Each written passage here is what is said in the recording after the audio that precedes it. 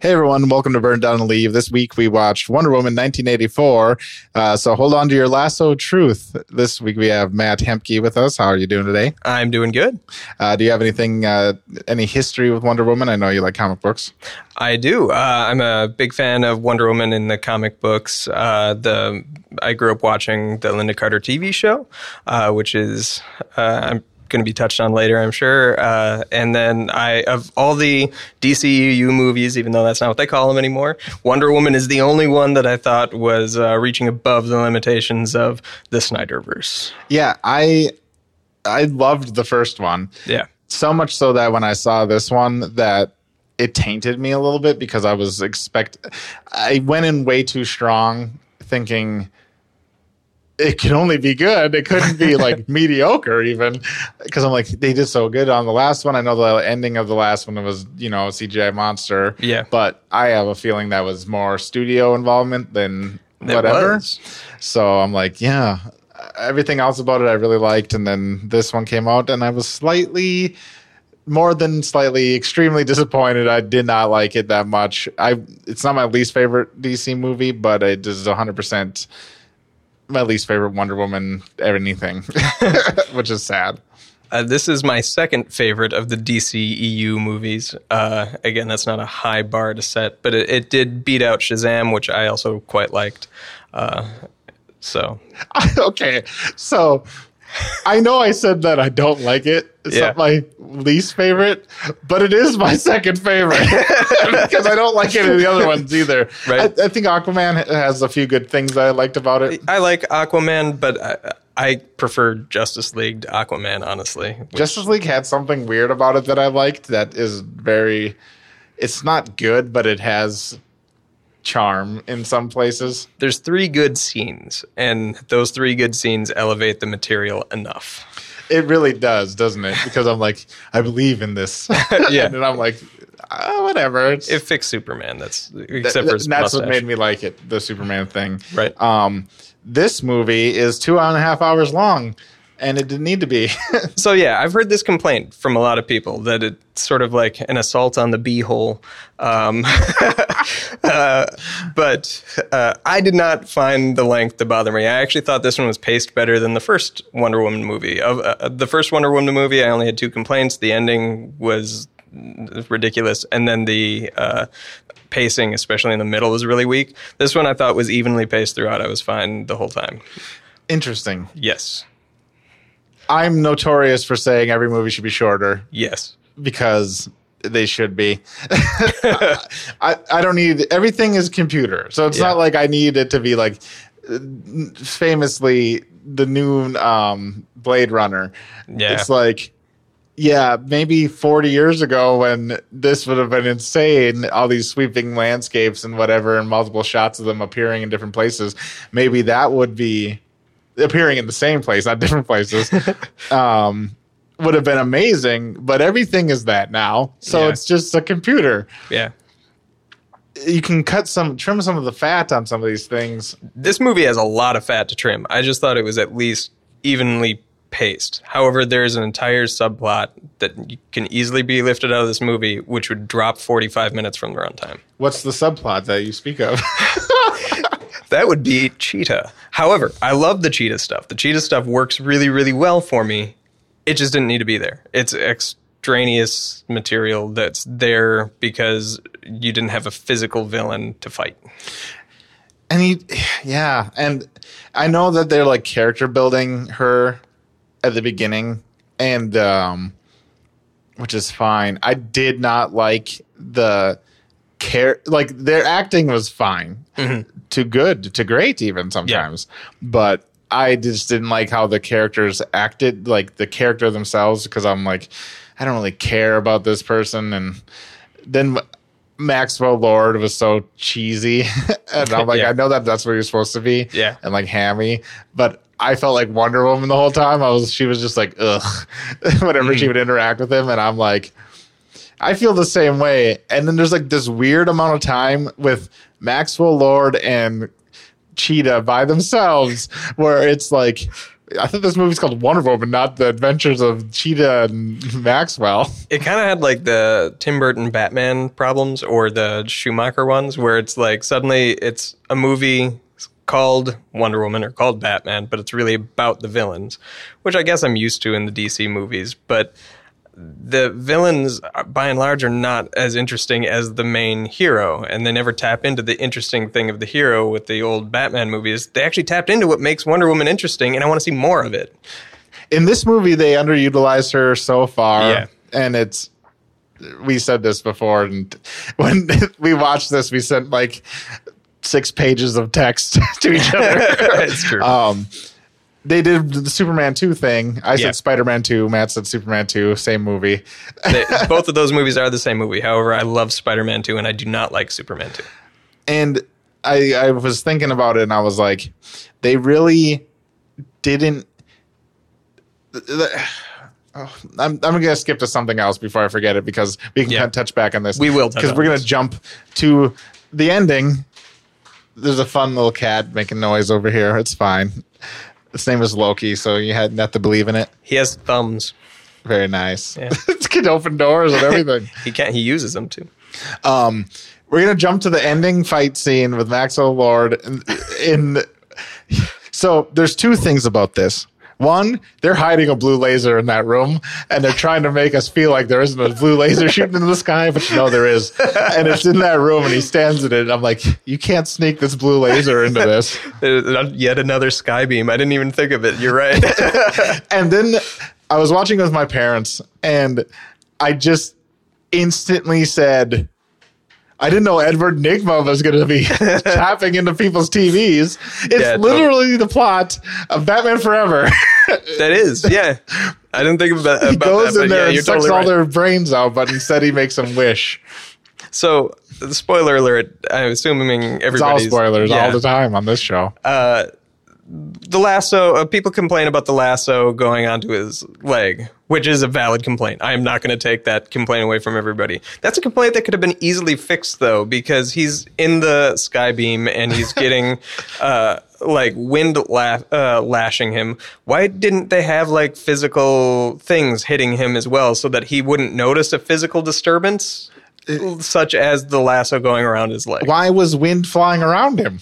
I mean, yeah, it's total nonsense. The sky beam, let's be clear, is just a blue light from the machine they're using, which seems to be like some sort of projector, but he's using a projector on the TV, and then he walks into the light, and then he's projecting still.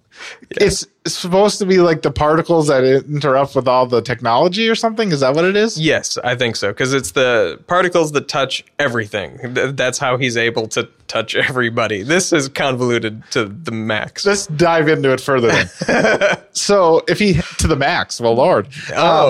If he needed to touch the particle beam to use his wish power, then how come the wishes were being granted when he was standing behind the podium?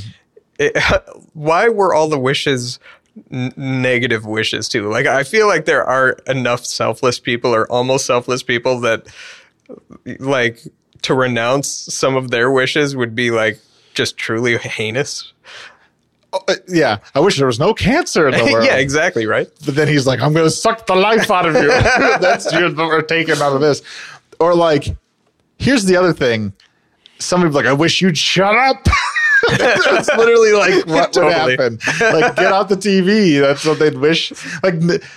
Guaranteed, if this man was on my TV, I'd be I'd wish you'd shut the F up, man. And then boom, I defeated Maxwell Lord.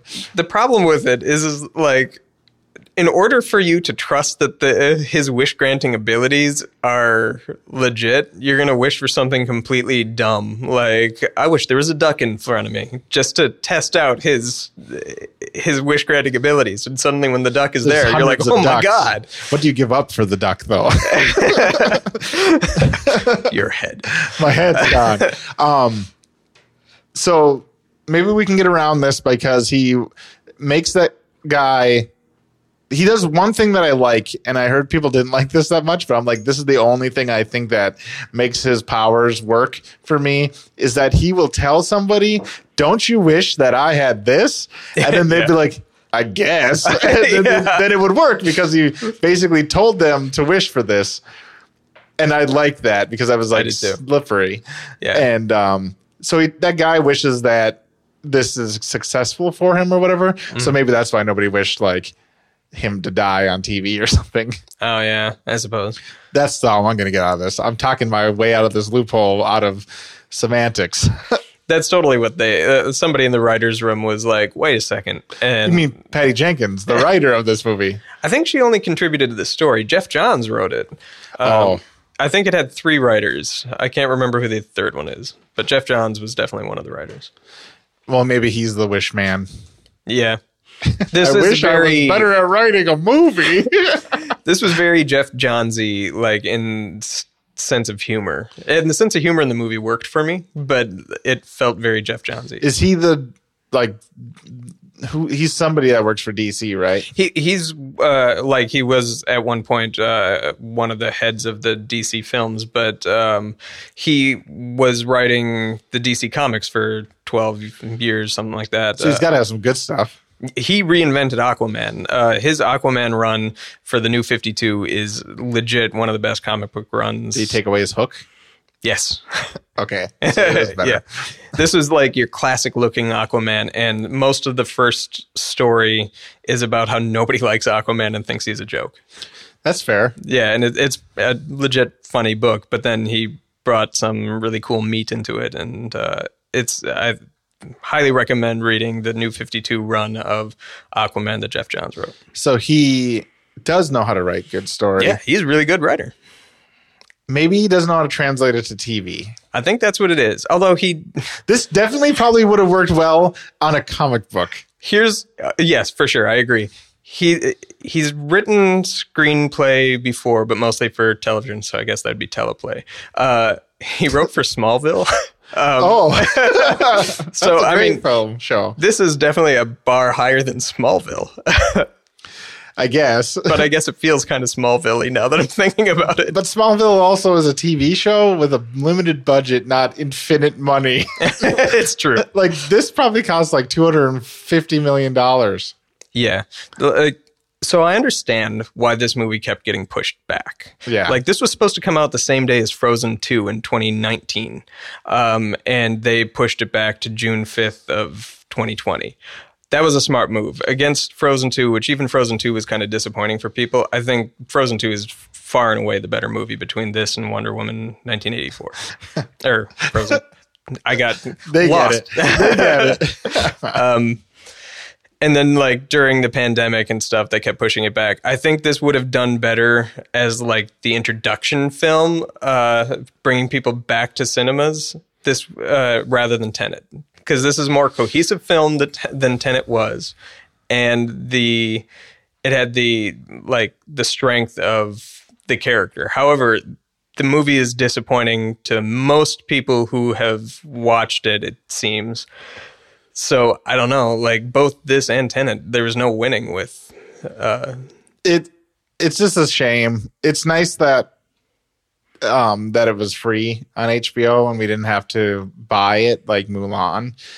Yeah, But they got 500,000 new subscribers, but Disney got 2 million. Yeah. And it's like Wonder Woman, that's pretty solid for one movie, yeah.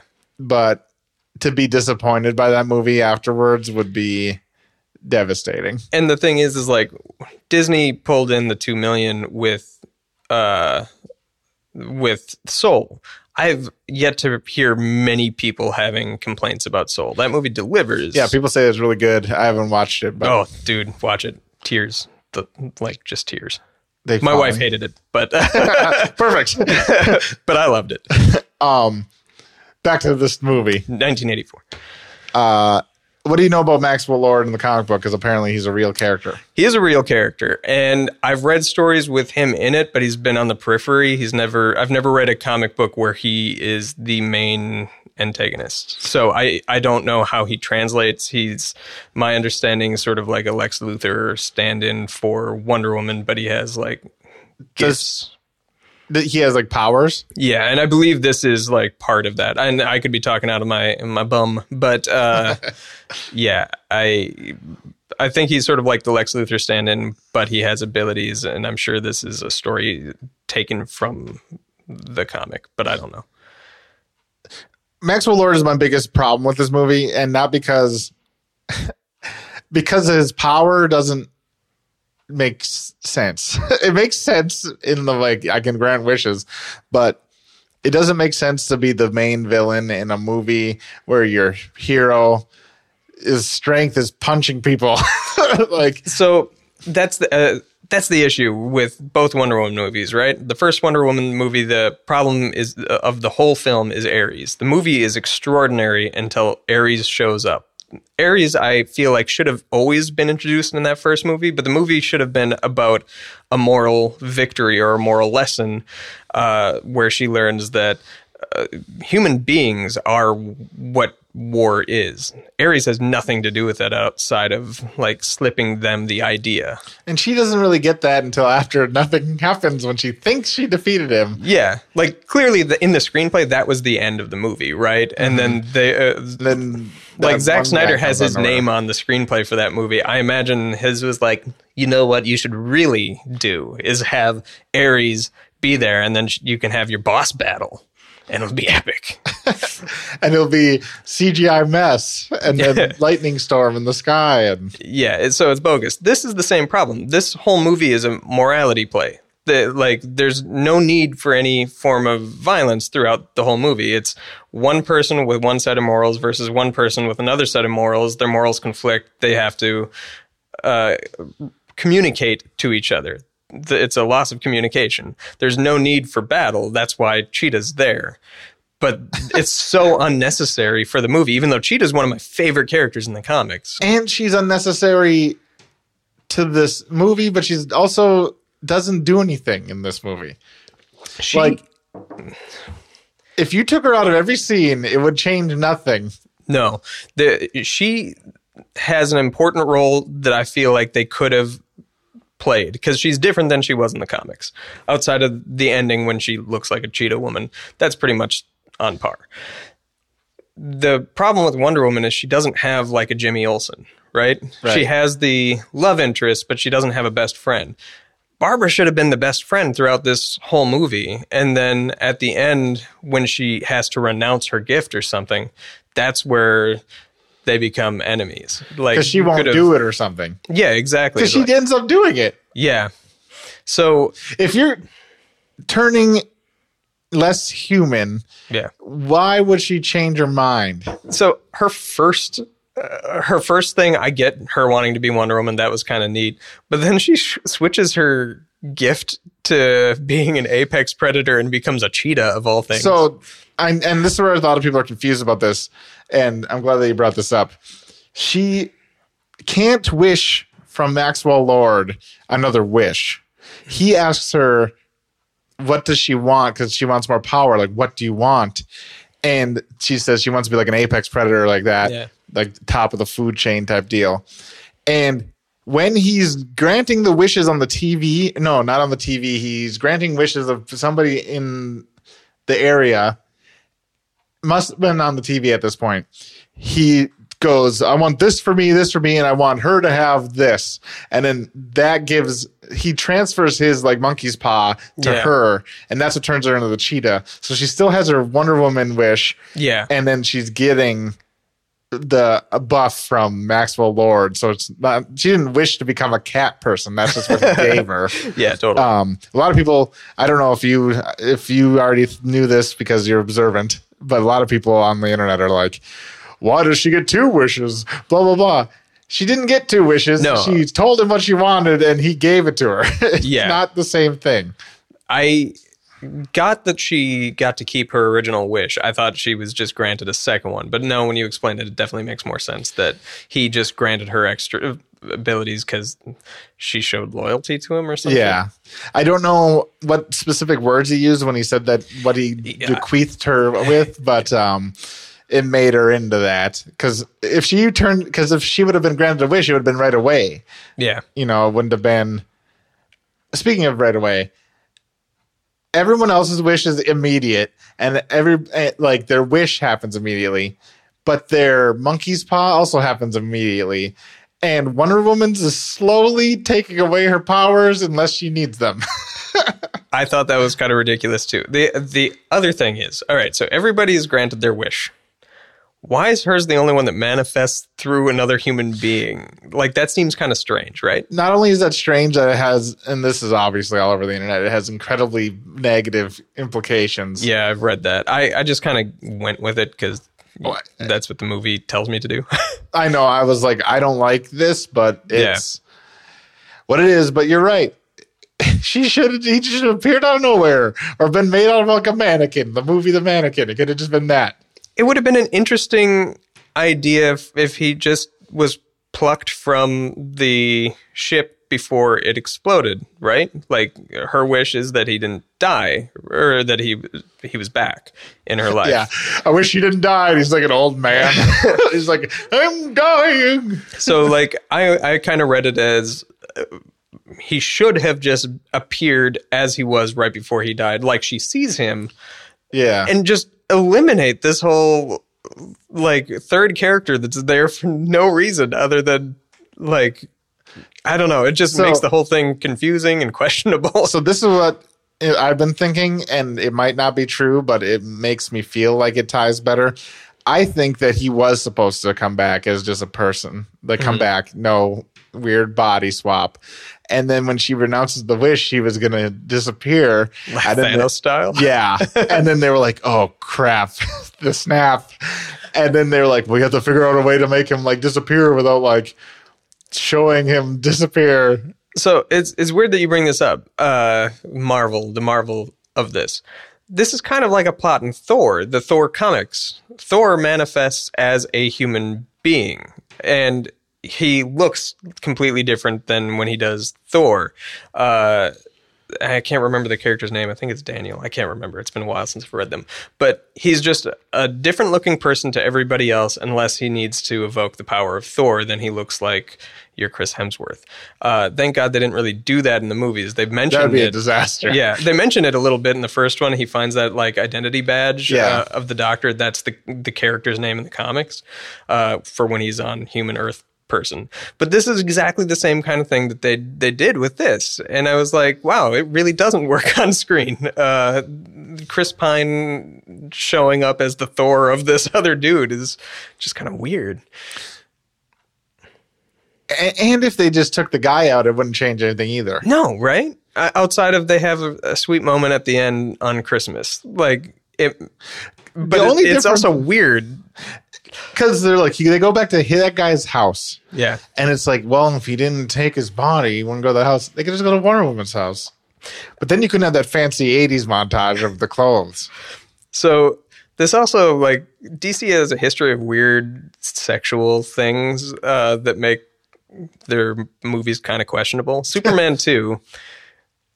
Superman gets with Lois Lane. Lois Lane discovers who Superman is. They are intimate. At the end of the movie, he erases her mind with a kiss, which is ridiculous. But that's only in the theatrical cut. In the original cut, he circled around the Earth, but they ended up using that for the first movie.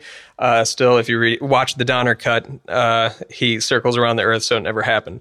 But they carry that story thread into Superman Returns, right? Where Superman or Lois Lane has a kid. Superman's been gone for 6 years, comes back, and he's like, oh, you have a kid. That's weird. That's super and then weird. The kid suddenly has Superman's powers. But Lois Lane never knew that she was ever intimate with Superman. So at that point, why isn't she like, when did you assault me? Like, this is weird, right? Yeah. This is the second movie where they've done weird, questionable things with that. That's not... What about rapey Superman in Superman 3? Well, yeah. Those kids on the bridge. Oh, they can wait. I always get there in time. The Superman 3 evil Superman in that movie almost makes that whole movie work but it's 8 minutes out of this 2 hours. Douchebag.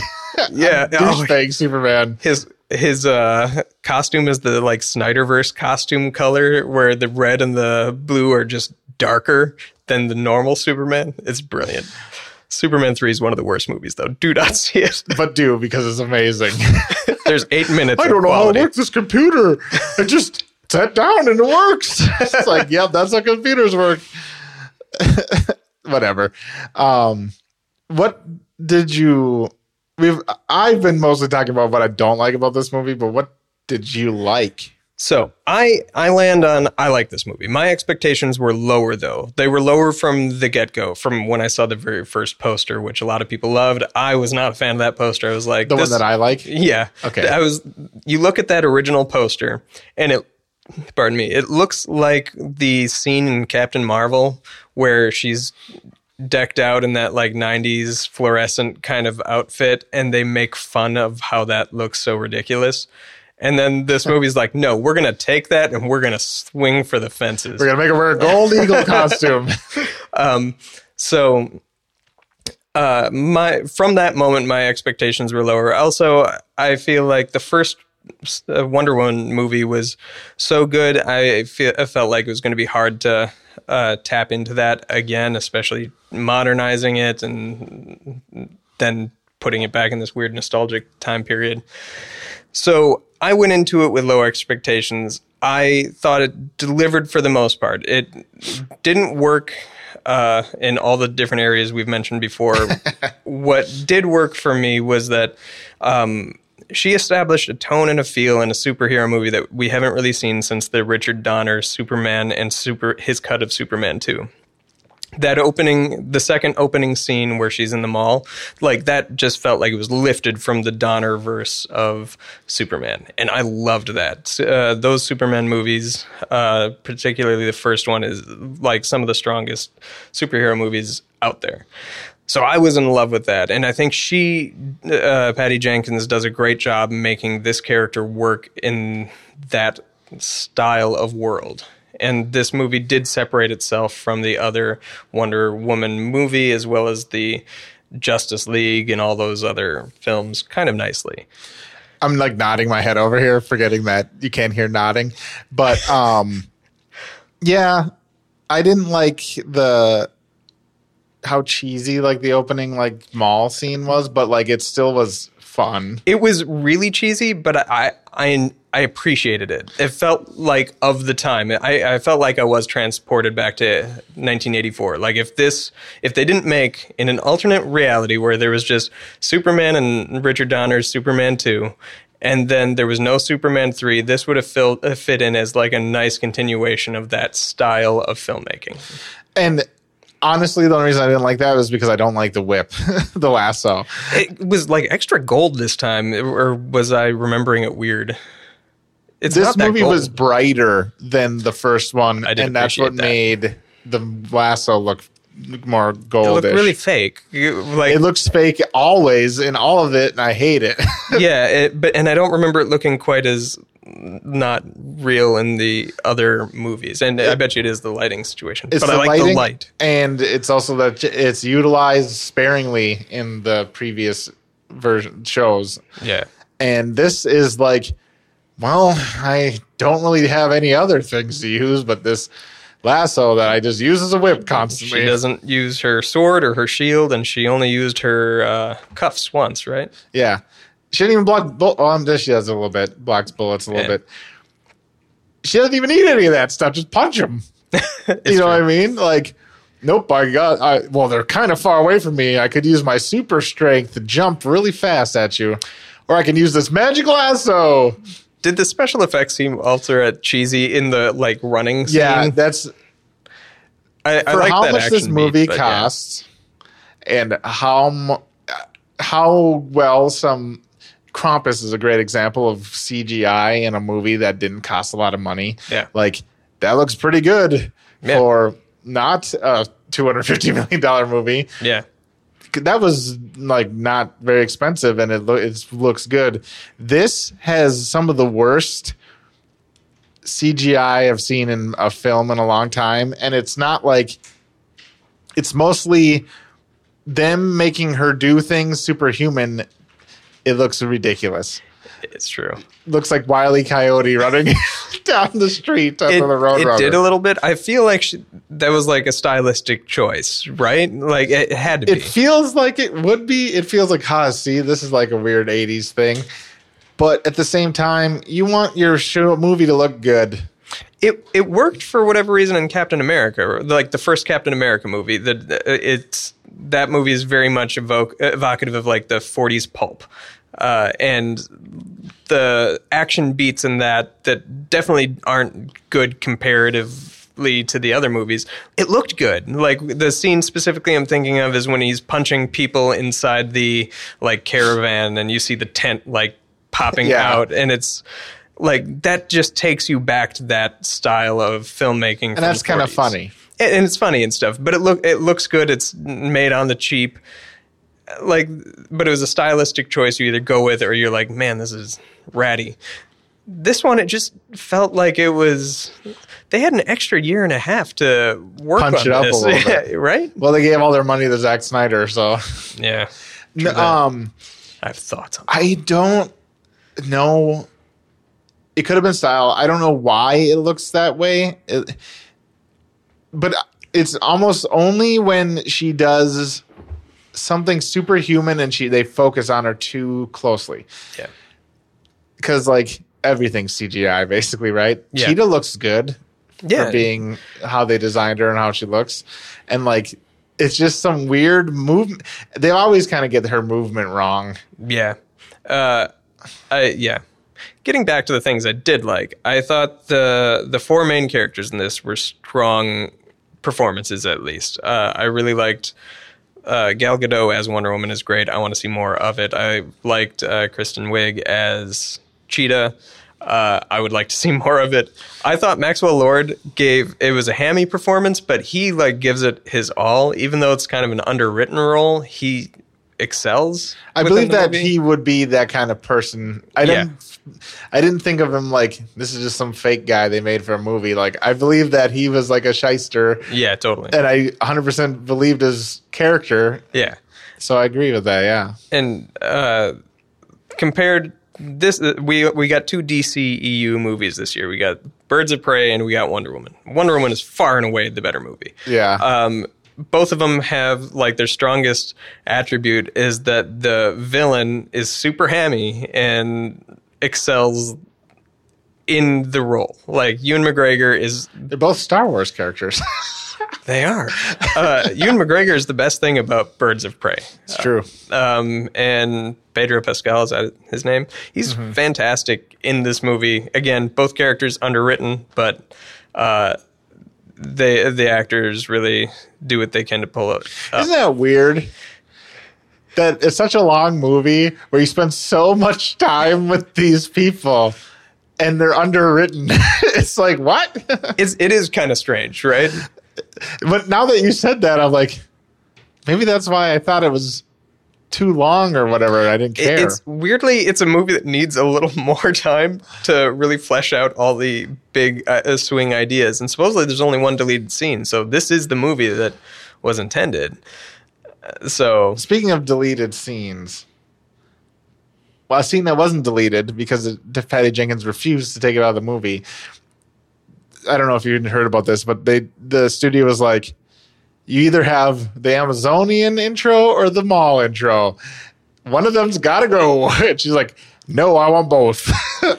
I stand by her decision. I like both. I loved the Amazonian one and I loved the mall one. The tones of the two scenes, especially when they're standing directly next to each other, is kind of are opposite. so conflicting. Yeah. I preferred the Amazonian one more because I just don't like the whip. Yeah. But I would have been disappointed if they didn't have both. Thematically, you need the Amazonian one, so that one can't go. Without the second one, Wonder Woman doesn't show up for the first hour, like until they go to the weird desert running scene. They go to Egypt and they're looking for Maxwell Lord, and all of a sudden she's like, "Oh, there he is!" And they turn their car around. Like, wow, Egypt has one road. What do I do? It's pretty brilliant. Yeah, I don't know. Happens to be driving down the road they're on. I mean, it happens. Yeah, no, that is ridiculous. That is lazy writing. I didn't really think about it until now. See, that's the thing. Wonder Woman 1 for me was I was so engaged that I didn't even pick up on. I should have known who Ares was from the beginning. Yeah. I didn't pick up on it because I was just so like enthralled with what was happening. This one, when it was Steve Rogers, when Steve Trevor and her are together, I think the movie works wonderfully. Yes, I agree. I was going to say that. And up until then, basically once they get past the 2 intros and we get to her, the meat of the story, I'm like, well, I don't really care about Kristen Wiig, whatever. And then I'm like, well, Wonder Woman's not doing anything. She's being Bruce Wayne-y, I guess. And then basically just a person. And then all of a sudden Steve Trevor comes in and then it's kind of fun again and like zany and exciting and they're doing things and they work together well as a team. They actually like fight together because he knows her strengths and he like can be utilized instead of just some like damsel in distress. Like, help me, Wonder Woman. The Green Goblin's hanging me from the ceiling or whatever. That's Spider-Man too, right? Spider-Man. As well. Yes. So I really like the Steve Trevor stuff. The problem is like without that, this movie kind of falls flat. Yeah. With it becomes 2.5 hours. It becomes 2.5 hours, but it also doesn't accomplish anything. She doesn't learn anything she didn't already learn the first time around from his death. They play his story arc is identical to the previous movie. But that's kind of what 80s... He sacrifices himself again anyway. Yeah, that's what 80s sequels were. It was just a restatement of what you've already experienced. So this movie is like the ultimate 80s movie because the sequel is just a restatement of the previous movie. However, Chris Pine makes it work because he's so damn charming. Without Chris Pine there, you have no character to latch onto because she's isolated herself through the means of the story. There's no real reason for her to do that outside of the fact that in Batman vs. Superman, they say that she hasn't engaged with humanity in however many years. So they wrote themselves into this hole where she can't have friends. She can't have her Jimmy Olsen. Yeah. And you need somebody to latch onto. I feel like the Steve Trevor thing almost would have been better suited to bring him back for a later movie, but you can't really do that. This is the time you would do it. They almost... So, I think there should have been some sort of redemption. Not even redemption. There should have been some sort of like thing that made it so that the way that she sacrificed her wish and that he was willing to sacrifice the wish made it so like it was some sort of weird loophole with the stone or whatever. Yeah. Like, oh, he gets to stay because you are putting others before yourself. Like that could have been like a moral for like the reason why the god that made the stone did it or whatever was like to make people like choose others before themselves, and then most people don't, and that's why the stone has caused every civilization that's been in to collapse because the people that have it are too greedy or whatever. And then that at least would make it so that he'd be there for another movie. Yeah. But like you said, they wrote it so that he doesn't exist again. Or they wrote it in the other movies so that she can't have him be there. Yeah. So the only thing they could do was to have him disappear again. And that would have worked if he didn't. Like they should have switched it up a bit. Like he sacrificed himself the first time, she sacrifices him the second time. Maybe make it so that he didn't want to leave. Like that would have made it a more interesting dynamic. And it also creates a touch of gray in your characters. What's interesting with the Marvel universe is even though you have like Tony Stark, he's a hero, Captain America, he's a hero, all of those characters have attributes that are not likable as well. Yeah. Like you get why I know somebody who just hates Iron Man. She just straight up hates him because he's horrible to women, especially to Pepper. You have Captain America, who's a liar. Like, he knows truths, and he just emits that truth from the people around him. So, I don't know. Like, the characters in this DC universe are all essentially likable. They haven't really done anything with flaws outside of the fact that they're written poorly and therefore flawed. The flaws in the writing. Yeah, Superman, there's nothing structurally wrong with the presentation of the Superman that we've gotten on screen because you're supposed to be rooting for him. Narratively, fans don't like that Superman because that's not Superman. That's the same issue with Batman. This is like the weird Ayn Rand Batman. And Ben Affleck kills it. He is fantastic, but the movie isn't. Yeah. Wonder Woman has no flaws. That would have been something where you can look at her and just be like, I don't know if she should have done that, but she can't win the day if she didn't sacrifice him or something like that. I think that would have been a different spin on the same idea of sacrifice. And that makes the wish on her too, not on him, because he tells her it's okay. Yeah. I'm also thinking like she has the lasso of truth and the stone was made by basically the god of lies. Yeah. It could have almost played in that her whole wielding that item is negatively affecting the wish. Mm-hmm. So maybe he's slowly dissipating throughout the movie because the influence of the lasso and her affinity with it is like causing him to like, because then at least if he's that dude, it'll be like him kind of like fading in and out of like existence almost, not like slowly being turned into the other guy, like his personality and all that stuff. But he can't do that in 2 hours, I guess. But at least give it something so there's a reason other than, well, I'm a good person and I need to do good person thing. So I read online, some people argued that the episodic nature of the movie might have played better if they'd broken into like 3 parts, given her a little extra money to flesh out some of the ideas and release it on HBO Max as a miniseries like they're doing with the Snyder Cut. I'm not for that, but there are complexities within the film that get really washed down to the point where it's like looks like lazy writing. Yeah.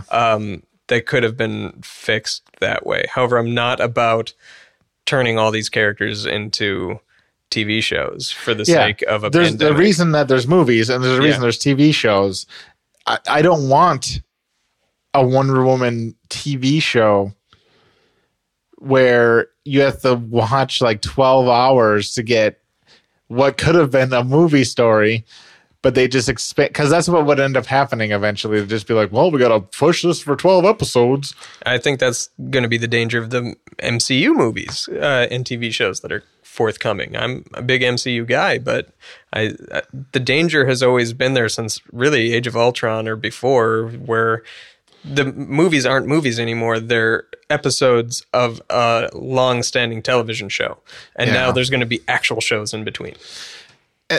This is way off topic, but didn't Agents of S.H.I.E.L.D. basically have to be on a standstill until Captain America 2 came out because they could not introduce that Hydra that was basically infiltrated S.H.I.E.L.D. so heavily, so they couldn't progress the story until after the movie came out and then tell everyone that? The first season is very shoddy because the first 15 episodes, like there's good episodes in those first 15 episodes, but they do a lot of one-shot episodes that are completely irrelevant, that do not need to be there. Once the Hydra storyline comes in, it takes off pretty well, but they had to put it on hold like between Infinity War and Endgame, and then how do you tell that story? I haven't finished Agents of S.H.I.E.L.D. I watched the first season and I liked it. It had Bill Paxton, R.I.P. But that's the danger when you have too many properties that don't necessarily need to be there. However, there you have stories that you can tell in a TV format. Like I think this WandaVision looks really interesting, and I'm excited to see where they go with it, because it looks like they're adapting House of M. House of M is a really important comic book storyline. They're changing it up quite a bit, but that's not something you could really work as a movie. However, I don't know that we need a Loki TV show or a Even though he's one of my favorite characters. If the TV show is literally tied in only in the fact that he is Loki from the movie, and then he does zany adventures off into wherever, then it doesn't really affect anything, then that's fine. Because it's like, he ain't going to show up ever again, and he's like not hanging out and messing with stuff. But if it's like, well, you had to watch 15 seasons of this show, and then so you can understand Ant-Man 7, then no. Like, I don't need, we already got 20 movies. Yeah, that's where the danger of this. Movies are statements. TV shows are questions. You ask a question because you want people to come back and watch it some more. And more often than not, these Marvel movies have turned into more ellipses rather than statements. And I think the ones that are stronger films are the ones that have definitive statement to them. Yeah. And I think the DCEU movies, that was their problem to begin with. They were trying so hard to world build, with the exception of Man of Steel. The first 5 movies are world building, and you sacrificed quality in a lot of those movies. Man of Steel wasn't concerned with world building; it was concerned with fucking up Superman. Yeah, they were all about it. This movie, I think they learned a lesson from Doctor Strange, and I think they learned the wrong lesson from the backlash of the ending of Wonder Woman 1 for the climax of this movie, because it's literally just the Doctor Strange fight with Dormammu, but she just talks to him about the truth in like a gibberish, non-important way. And while she's talking, the lasso gets on his leg. But so that somehow makes them hear her. Mm-hmm. And they all speak English because the world. I'd like to think that this is set in the same universe as Hitchhiker's Guide, where everybody has a babblefish in their ear. Maybe somebody I wish I could understand everyone. I wish everybody could understand each other. I wish we could all just talk to each other and understand each other. Wow, it worked perfectly. What is the backlash on that one? You can't hear. Completely off topic. Have you seen the movie Sound of Metal? No. It's on Amazon Prime. See that movie. It's one of the 5 best movies last year, without question, hands down. I work with metal and I hear metal all the time. Is that what it's about? It is about a metal musician, like heavy metal band. Riz Ahmed is the He's not a robot? actor. No. Oh, darn. And he, right before a performance, just loses his hearing. And the sound editing in that film should win every Oscar. Just all of them. All the Oscars. It's about him learning to communicate with hearing loss and try to gain control of his life. Fantastic movie. Cannot recommend that movie more. I also liked Wonder Woman 1984.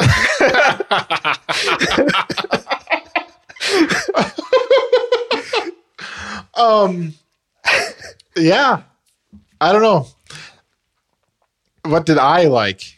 Yeah, what did you like? Steve Trevor. Yes. Except for like the end of him. I like Wonder Woman herself. Like, I just like Gal Gadot. I've always liked her since Fast and the Furious. Chris Pine is my man crush. Not because he's particularly good looking, but because he can do no wrong on film. Yeah, he's very charismatic. Yeah, he's just perfect on I think they work well together. Yeah. I love her. She also is like kind of, I have a hard time with heavy accents. Yeah. So sometimes I can't understand what she's saying. She sounds like the Swedish But chef. I can like see she's very, for not having a very expressive face, she's expressive in like the emotion that she conveys, and to me at least, I can understand. And I think she works well as Wonder Woman because, especially what I wanted in this movie, and I'll never get, is I wanted the storming the trenches scene from the first movie. Yeah. And they saved the town because it's famously known for crying during that scene in the first movie and just going, she's doing it. She's doing it. Because there hasn't been a superhero movie in a long time where they just go and save people out of the kindness of their heart, going, I can save these people, and I'm gonna. And then she does. That was groundbreaking to me. That like in such a gloomy setting, in a horrible time, and in all these other Marvel movies, they do things specifically because they are there, not because they do it because it's going to affect them somehow, and they only stop the villain usually because the villain is actively after them, and that's why. But they're not like engaging in a situation where like, if I did this, then maybe I can stop something from happening in the future. They're always like reactive to the thing. Have you noticed? So with the Marvel movies, a lot of people don't like Age of Ultron. I happen to stand by that movie. I really like Age of Ultron. It is the worst Avenger movie, but it is one of the better MCU movies. Which one's the Toxic Avenger? I have thoughts on that. Peter Dinklage is going to be the Toxic Avenger. Did you hear that? I didn't even know they were making that. They're remaking the Toxic Avenger with Peter Dinklage, and Arnold Schwarzenegger has his name attached somewhere, but Peter Dinklage is going to be the Toxic Avenger. And Arnold Schwarzenegger is going to carry him on his shoulders. I hope so. I don't They're know. one giant Avenger. But anyway, so I like Age of Ultron. That's the last MCU movie where you see the heroes trying to save civilians. Like, there's civilians in the background of other scenes, like the airport scene, or in Black Panther, when they're in Seoul, right? Yeah. But that's the last movie where Captain America's like, we are not leaving until every person is off this rock. Yeah, and you actually see them trying to save people. Yeah, and then earlier in the movie, you have Iron Man versus the Hulk. Iron Man's pure goal is to draw the attention away of the Hulk so that the people can escape. And that's the last time you see in the Marvel movies the heroes caring about people. They say they care about people, but you're never shown it. And that's what I really liked in the first Avenger movie and the second one, was that even though it's a brief screen time, you see the heroes acting like heroes, trying to do the good of humanity. The next time you see that is in Wonder Woman. And since Wonder Woman, I can't think of any time. I guess there's that one dopey family in Justice League, the Russian family. That was in response to Wonder Woman. Yeah, I'm sure. And you're right. They don't save people. I forgot the cat was there. They don't save people like on screen. It's implied, but it's nice to see it. And which is really ironic because up until Wonder Woman, one of the big complaints of the DC movies was that they don't save anybody. They don't do any heroics.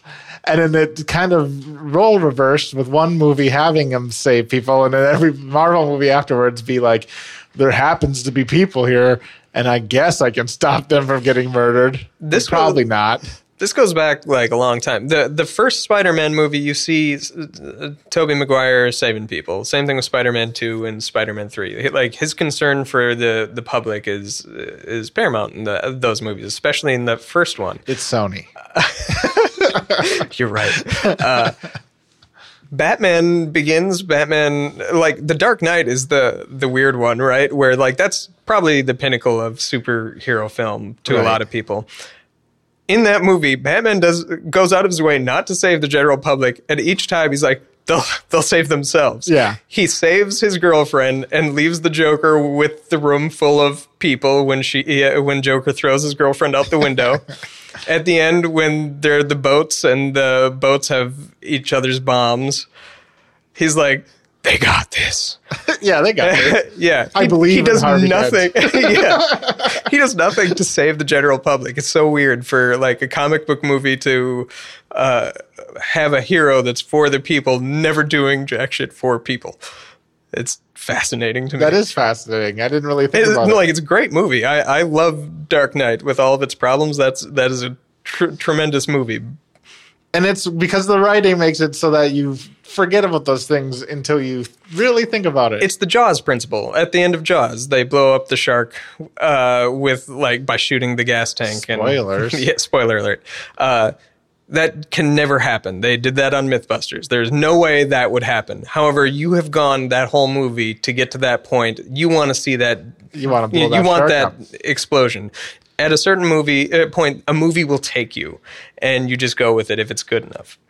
Dark Knight hits that beat. A lot of the Marvel movies skirt by this like hero problem because they're good enough or watchable enough. But if you really sit down, the heroes aren't really all that heroic because they're just saving each other. They're not saving... I'm a hero to a Scarlet Witch. Yeah, they're saving the people they know. They're not saving the people they don't know. And that's what was so wonderful about the ending of the first Avengers movie is how much Cap and them were trying to save the people in the bank that were getting shot at by these weird alien monsters, the Chitauri. So what we're saying is we need more action of saving people. The next movie is going to be like only them like running down the street and like getting bank robbers and like, ha! Wonder Woman saves. But I liked and disliked this. I liked the jet. Oh, I love that. I was geeking out on my couch. My wife was making fun of me actively as I was like, oh my God, they're not going to do it. Oh my God, they did it. They did it. Those crazy sons of a bitch, they did it. Yeah, the jet is fun. Oh my God. What I didn't like was the 15 minutes of fireworks. I've seen fireworks in real life and they're interesting for a few minutes. But no, it's not interesting. TV fireworks. I needed that 15 minutes to like calm my high. It was quite a long time. It was like 6 minutes or something like that. It was a long time. But and then they're like, check this out. We're going to go up into the sky and then we'll see it from the cloud. That was cooler. Yeah, that was pretty cool. But yeah, I'm like, I get it. It's the 4th of July. I get it. Fireworks. Then that's my biggest problem with this movie is there's a lot of chewing the scenery to just have there be establishing scenery. When she learns how to fly, they have her like, that's a really long scene too, where she's like lassoing the clouds. I love that scene. I hate the lasso. But then she's flying and she's like, I'm kind of figuring it out a little bit. I'm like, okay, she's going to do this like what, twice? Then it's going to be like, I finally get on the third one because it's the rule of thirds. And then she's like, nope, it's another 5 minutes. And there's like a weird dopey song playing in the background. And I'm like, oh my God, I get it. She can fly now. I was all for that. Speaking of weird dopey songs, at the end of the movie, Maxwell Lord gets the lasso around his leg. Uh-huh. Did you notice that the song choice that they played was the Batman theme from Batman versus Superman? The opening, it's like no different. No, I didn't. I don't think at that point I didn't care anymore about anything. Watch the opening scene of Batman versus Superman, just the first 5 minutes or whatever. And then watch that scene with the lasso on his foot. Out of context, that is the best line ever. But anyway, watch that scene. It's the exact same song. The instrumentation, everything is identical. What the hell is that saying? Like I think that song is called "A Beautiful Lie" or something like that. And well, because he's a liar. I lasso is revealing the lies, and it's beautiful that it's. But it's totally the theme that they use for Batman. So, like, is that the birth of Batman? Like, that would have been kind of neat if they show, like... Well, they played the... Joe Chill is like, I wish I could shoot some rich guy. And then that's the moment cool about it, too. That Batman loses his parents or something. Because it would have happened in, like, 1984, yeah, right? They could have tied them. Standing there with the lasso. Like, I wish Batman's parents were dead. And then it's like, whoops, who's Batman? His parents are dead. There has to be a consequence. She created Batman. Now, this is by far my favorite thing in the movie. And it's when Maxwell Lord decides, I'm going to go find my son. And he, like, runs out of the room. Oh, yeah. And I laughed for minutes. My mom and I were just laughing hysterically. It's supposed to be like this heart-wrenching moment. And you're supposed to be like, all right, like, blah, blah, blah, all this horrible stuff's happening. And I'm laughing so hard because he just jumps off the podium and runs out the room like some sort of crazed lunatic. I did not laugh. I thought that was a sweet moment until the kid emerges from the woods. Wasn't he like in the White House? And then he was like, they flew a helicopter to where he was. That was weird. Like, what was the kid's name? I don't remember. Because I was just like, this is just Rocky. Adrian! I go to Lost. Like, Walt! I go to, there's this game called like Heavy Rain. And then, Jason! Just run around the mall yelling Jason. What did that kid's wish do? It enabled his dad to feel. I don't know. No, because he wished that. I don't remember what his wish Darn was. it. He wished his dad. He wished for his dad's greatness. Yeah. So if I'm thinking, and so now I'm thinking like he wishes his dad was great.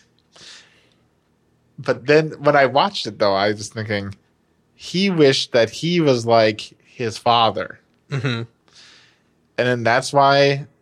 So which one is it? Because my rationale from the thing that I thought while watching it was that's why all those people are coming into the studio to kill him. Uh-huh. Or not the studio, but like his. Wait, he was in the White House, but then he was in his dad's office. Yeah. Maybe he was never at the White House and he was just at his dad's office. Yeah. And his dad's office is next door to the secret government facility with the magic ray gun. At a certain point, the kid leaves the office, though, right? Because he's just That's how he wandering gets around to the the streets. Yeah. But it had to have been like 2 blocks away. Yeah. But anyway, Unless he just wandered. So is that why all those people are coming in to kill him? Because he wished he was like his dad and people are seeing him as like his father? Maybe. I don't know. The movie didn't sell that idea. Or did he wish that for his father's greatness that make his dad great? I don't know. I'd have to rewatch it. I don't understand what his wish was. Because then when he wished for his dad to be there, it didn't work. And the wish that he made then... See, because he stops him from wishing that his dad loved him. And he's like, don't waste your wish on something so stupid. But if he just wished that, and then later, when he needed the wish for his dad to show up and he couldn't show up, then you understood his motivation for running to find him because he loves his kid. And then it turns out that he always loved him. He didn't even have to renounce it. They didn't sell that idea at all. Like, you Yeah, never got any moment where he cared about the kid. It's the weekend again. I hate that kid. He's sitting outside, sir. Well, buy him a pony or something. Yeah. Like, yeah. And then he's like, oh, yeah, my favorite kid, Adrian, or whatever his name was. Whatever. I don't know. Rocky Jr. I'm just so sad. So, I think this movie is on par with Shazam. The 3 movies that I would actively like to own or currently do actively own of the DCU movies are Wonder Woman, which I think is one of the best comic book movies out there, and then this and Shazam. I think those are good movies. There are flaws, but I think by and large the qualities outweigh the flaws. I can kind of get on board with Joker, even though I have a lot of problems with it. I hate that movie more than I hate Gravity. I rewatched it since the first time I saw it, where I really disliked it, and I kind of became okay. I think the problem with Joker is that it has one scene that is transcendently phenomenal, which is the scene in the talk show at the end with that. Otherwise, the movie is just, it rides on being okay with a really good performance. Like, I like Joker, I guess. But then after that, I guess it would be Justice League, which is weird. Like, I feel ill about it, but I love it. I've seen it more than I've seen Batman vs Superman. I have too. I watch it not a lot. I've seen it 4 times. I've seen it 4 times.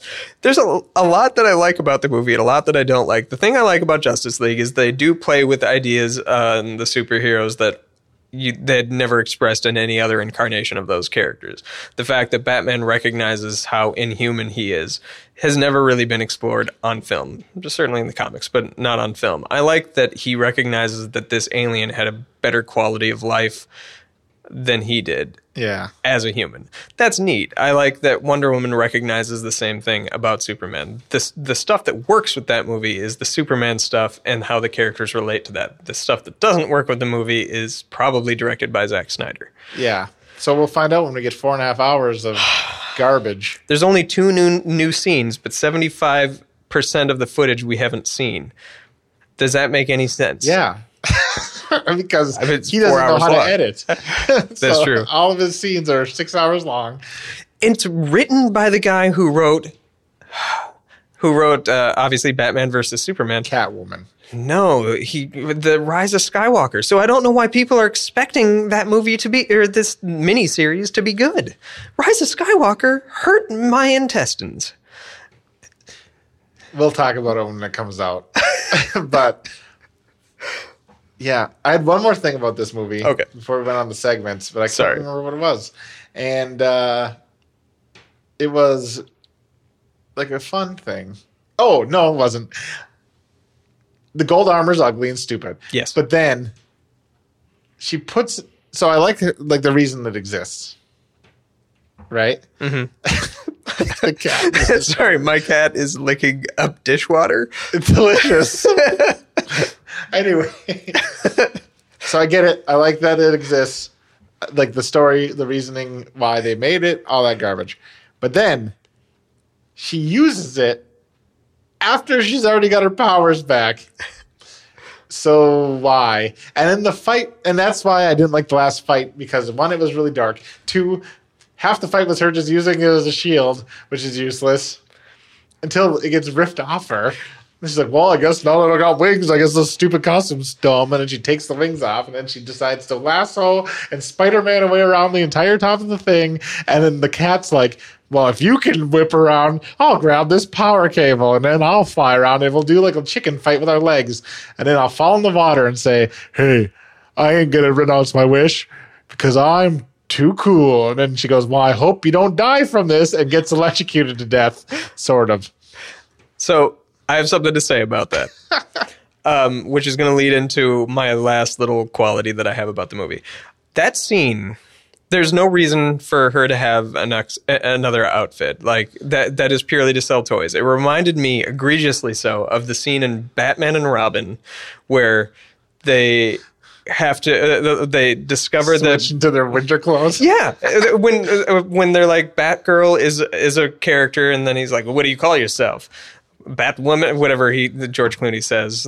And then they go switch into their winter gear, go gliding down the street, and then they go up and she immediately takes off her headdress. This is that scene. This is purely there just to sell another costume to switch it up, right? There's no reason for it. Now that you're saying that, now it makes sense to me. But because I forget that toys are real.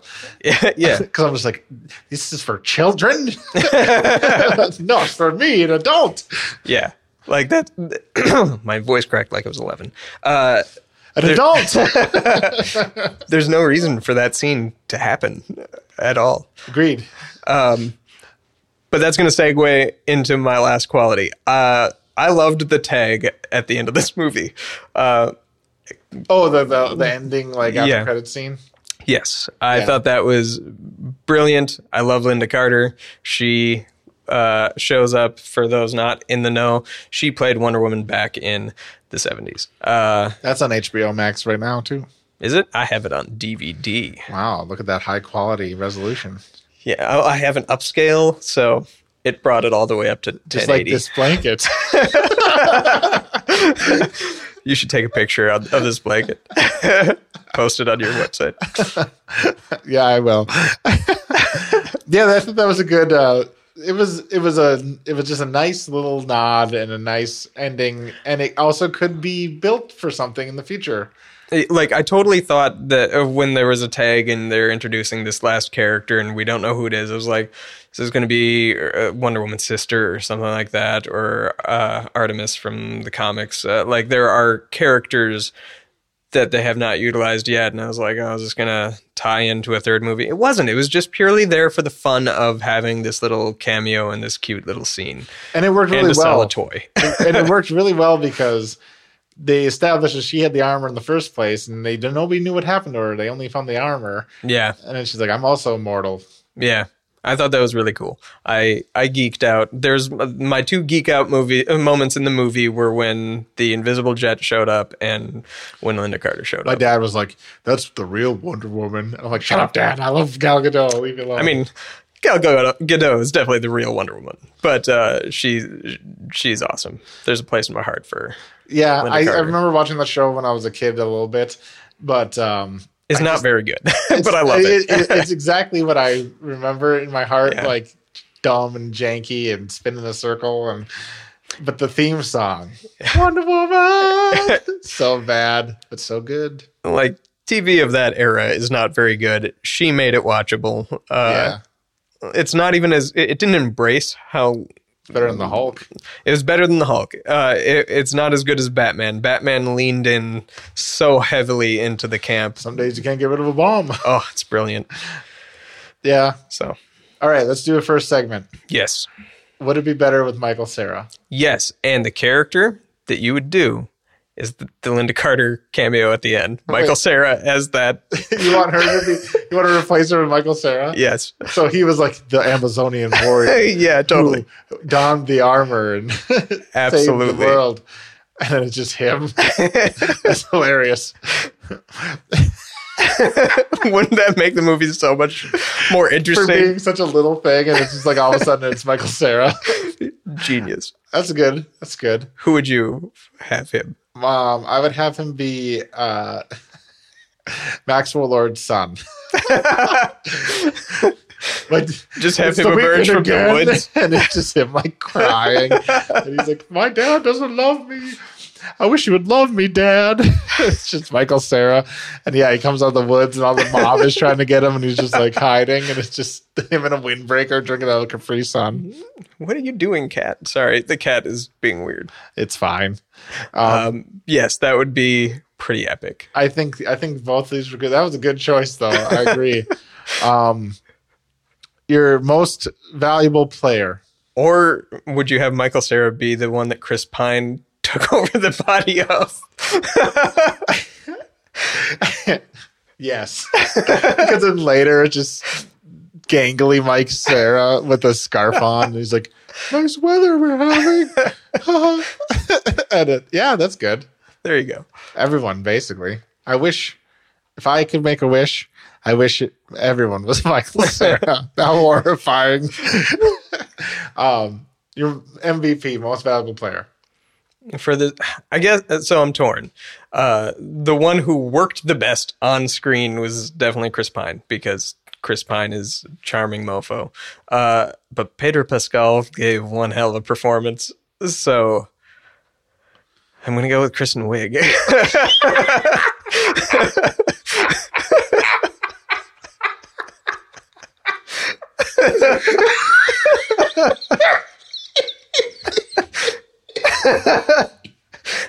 I think I killed him. Are you okay? Yeah. Kristen Wiig is your favorite character. She was good, even though she didn't work in the movie. Chris Pine was amazing and wonderful. And then Pedro Pascal was the best. I'm going with Kristen Wiig. She was definitely serviceable for the purpose of this movie and is of the quality of the movie. Okay. How about you? Wonder Woman. There you go. I cheated. Everybody knew that was going to be my answer. I figured. I don't know. Even though she sucked in this movie, I still love her. I just like the character. Like, Yeah. I've seen like other things she's in, and I don't like her and like things. I like her in this. I like her, how they made her in these movies, Yeah. even if this one's a little weaker. Yeah, I just like this rendition of Wonder Woman. I just believe that she's a hero, and I can allow it. Yeah, for sure. She's the best cast of the DCEU heroes. I like Superman too. I just think he's great. written horribly. Yes. Yeah. No, there's nothing wrong with Superman or Batman. Both Cavill and Affleck are perfectly cast as well. Affleck had Affleck had the hard job of convincing the world that he was an okay Batman, and I thought he did a great job in a bad movie. Henry Cavill looks the most like the comic book character I've ever seen. And him in the Justice League, I never believed in Superman more than I believed him. He just has the look. Yeah, totally. Least favorite character? Least favorite character in this movie? Yes. Obviously. Weirdly, I think it would go to the Chris Pine. So my Kristen Wiig. So I guess it would go to Steve Trevor, even though he's my favorite part of the movie. He shouldn't be there because they haven't. Sorry, I'm still laughing about that. It's fine. I come from a writing background, and the movie added nothing with him being there outside of it diminished Wonder Woman's power, which I don't know why movies need to diminish because they don't know the what to hero's do with power. Her. They don't know what to do with her because she's too strong. They don't know what to do with her, even though they made a character have her power. Yeah. So why would they make her weaker? Because they don't know what to do.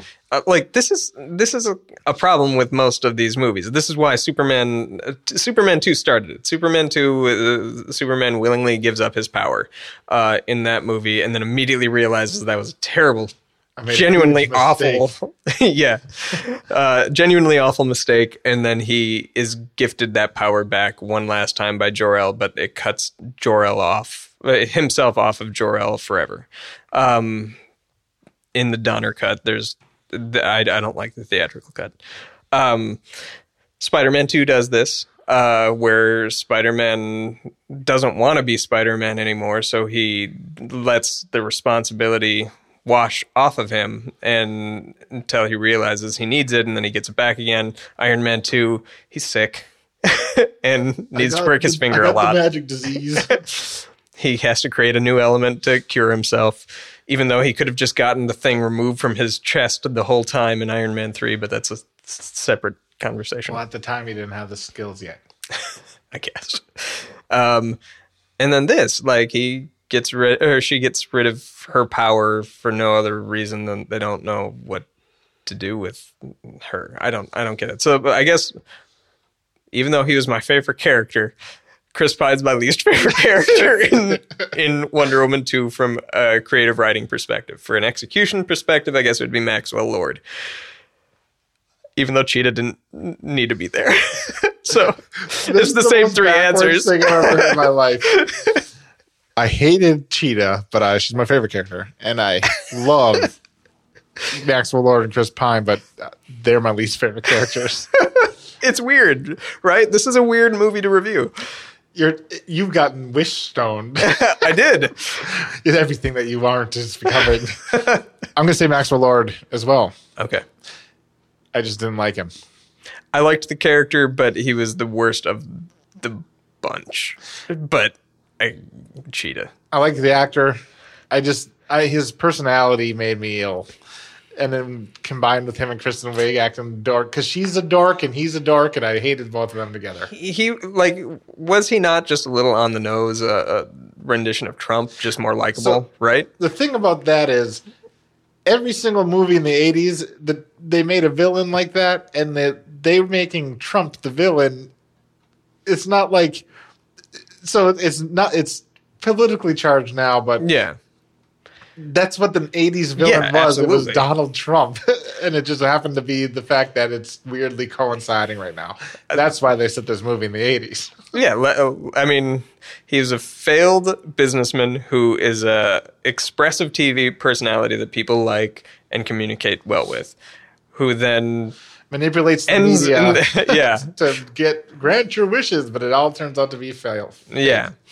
But that is definitely of the 80s, and so much so that Lex Luthor, who's a posit of Trump in the comic books and stuff, went on to become president 10 years before it actually happened in real life.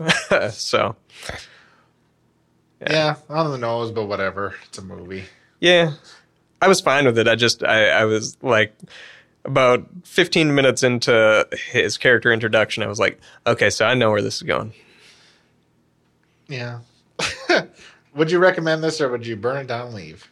I landed on I like this movie, even though it's a far cry from being the quality of the first movie. Few comic book movies are, certainly few DCEU movies are, and I think only one other, I guess the first Superman and The Dark Knight stand shoulder to shoulder with the first Wonder Woman. As this stands, this is probably on par with my thoughts on Batman Begins, which I'm not in love with, even though a lot of people are. It's as good, if not better, than the Donner cut of Superman 2.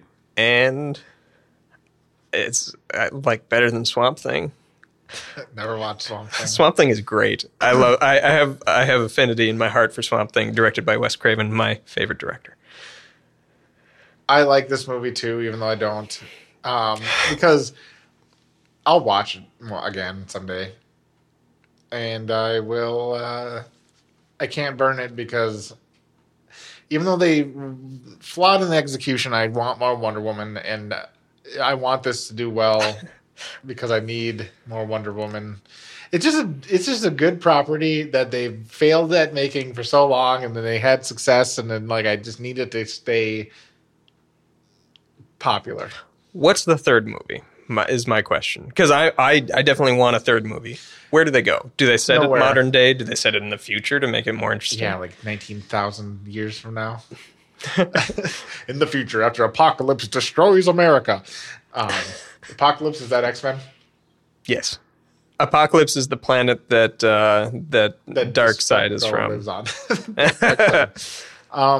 I don't know. I don't know, because it really depends on if the Zack Snyder movie turns out to be the best thing that ever happened to film.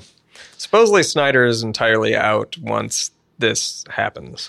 Yeah, but that that they're going to be like, well, the Snyder cut was amazing, so we're going to reincorporate everything back into that universe. I don't foresee that happening. I think they're going to continue the line of not connecting things, and I think that Flash movie is going to undo all verses, so they have a new universe with which to launch forward. I know we've talked about this before. I'm sure we've talked about this before, but they should just make it the Injustice universe. I don't like Injustice. Yeah, I know, but the Flashpoint can stop it. That's true. Because everybody sucks. So why don't you just make it that? And then they're like, yeah, we lived in bad time land, and now we're in good time land. Yeah, I guess pretty much. Yeah, they could do something like that. I think so. Then they can continue, without doing anything. What I would do with a Wonder Woman 3 is you have to give her characters to interact with. If that's one of the Justice League characters, that's fine. But I think they can explore outside of the box, and they have the whole DC world to play with. Start maybe train the Flash or something. Train the Flash, but or maybe introduce Lois Lane or something in the. I cannot have her in anything ever again. I hate her. Lois Lane? I don't want her. Amy Adams, Lois Lane? I don't need that. Lois Lane is one of my favorite characters in the comic book world. Already in Superman movies enough. I don't need her inflecting yourself into my Wonder Woman.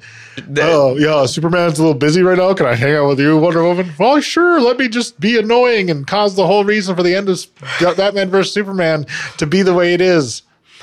You could have Wonder Woman introduce a new character that's a comic book character that hasn't been explored on film yet, like a Green Arrow or Blue Beetle or something like that. Wonder Gal. Wonder Gal. Is that a person? The Wonder Twins. The Wonder Twins. Lightning Lad. He's out there. Does she have an equivalent in the Teen Titans? I'm sure she does. I can't remember though. I know I was never a Teen Titan fella. Yeah, have her have a. I don't know. You could do a mentor relationship, and they can Spider-Man Homecoming this, but I think you need to give her characters besides Steve Trevor for her to surround herself with. Back for the third time. I'm fine with more Steve Trevor. If Chris Pine is coming back, I am coming back. But it's 1,000 years in the future. Steve Trevor has been brought back to life because a mosquito sucked his blood, and it was in the amber, and they combined his DNA with a frog, and it's Jurassic Park. But it's always Steve Trevor. That's what they're going to do with the Flashpoint movie. They're gonna save Steve Trevor out of some timeline so that she gets a counterpart to interact with for movie Save 3. The cheerleader. Save the world. Yes. I honestly, it can go anywhere. I have no idea. I also don't know enough about Wonder Woman to know if there's maybe another god would be fun to have be a villain. Yeah, there's characters they haven't introduced yet. I Zeus. feel like they haven't tapped into Cheetah enough. Cheetah needs to come back. However, they have to age Cheetah, and unless we're going to have like this movie's set 31 years ago now, if they're going to age Kristen Wiig 31 years. Well, if they maybe she has residual goes and looks for the god of lies, and he like gives her powers back, and since she had the powers like Diana, that made her not age. I just feel like this is a waste of Cheetah, especially with how good she ended up being in the movie. There's a waste of both of them. Yeah, like it's disappointing. And Cheetah is so important to she's the Joker on some level. She's the biggest adversary or most well-known adversary for Wonder Woman. They squandered Lex Luthor too. They don't know how to do anything. Nope, let's just make our own movies. How have we not gotten Brainiac yet, or Mr. Mixo-Pickle? Richard Dreyfuss or whatever his name is, Brainiac. Richard Dreyfuss? No, who's the Richard Pryor? Richard Pryor. Who's Richard Dreyfuss? Richard Dreyfuss. Else. He was supposed to be Brainiac. Yeah, I know. That's how we that's got a him. Forgettable movie. That's who it could be. We could have Wonder Woman. We could get like Justice League 1.5, and it'll be Brainiac. I want Danny DeVito to play Mr. Mixo-Picklick. That's good. This needs to happen. That happens. No, this is going to happen. This is going to be the Hemke cut. Okay. You just splice different things of Danny DeVito from Always Sunny, and then you just like kind of CGI. We can make it work. CGI him in all the different areas. If George Lucas can do it for his Star Wars movies, we can find ways of inserting Danny DeVito as Mr. Mixo-Picklick. We can do anything. Yes. All right. Do you have any plugs? Any plugs? I am working on starting a YouTube channel, of which the idea is at Genesis at this point. So I got nothing right now. I'm working on a book. I'm about 100 pages from completion. Oh, nice. Yeah. Is it a 100-page book? No. As of now, it's like 430 pages. Holy crap. Yeah. So I'm almost done. Well, you better get an audiobook form because I don't read, so. I will sit there and read it personally to you. On your YouTube channel, you can email it to me. There you go. All right. Well, you can find this on redpersonastudios.com, and you can get this on anywhere that you can download podcasts, and you already know this because you're listening to it right now. Tell your friends about it and review us on iTunes and Stitcher, and we're on Spotify, which is cool, and other things. Everything. You can find us. Tell everybody about it. Okay, bye. Bye.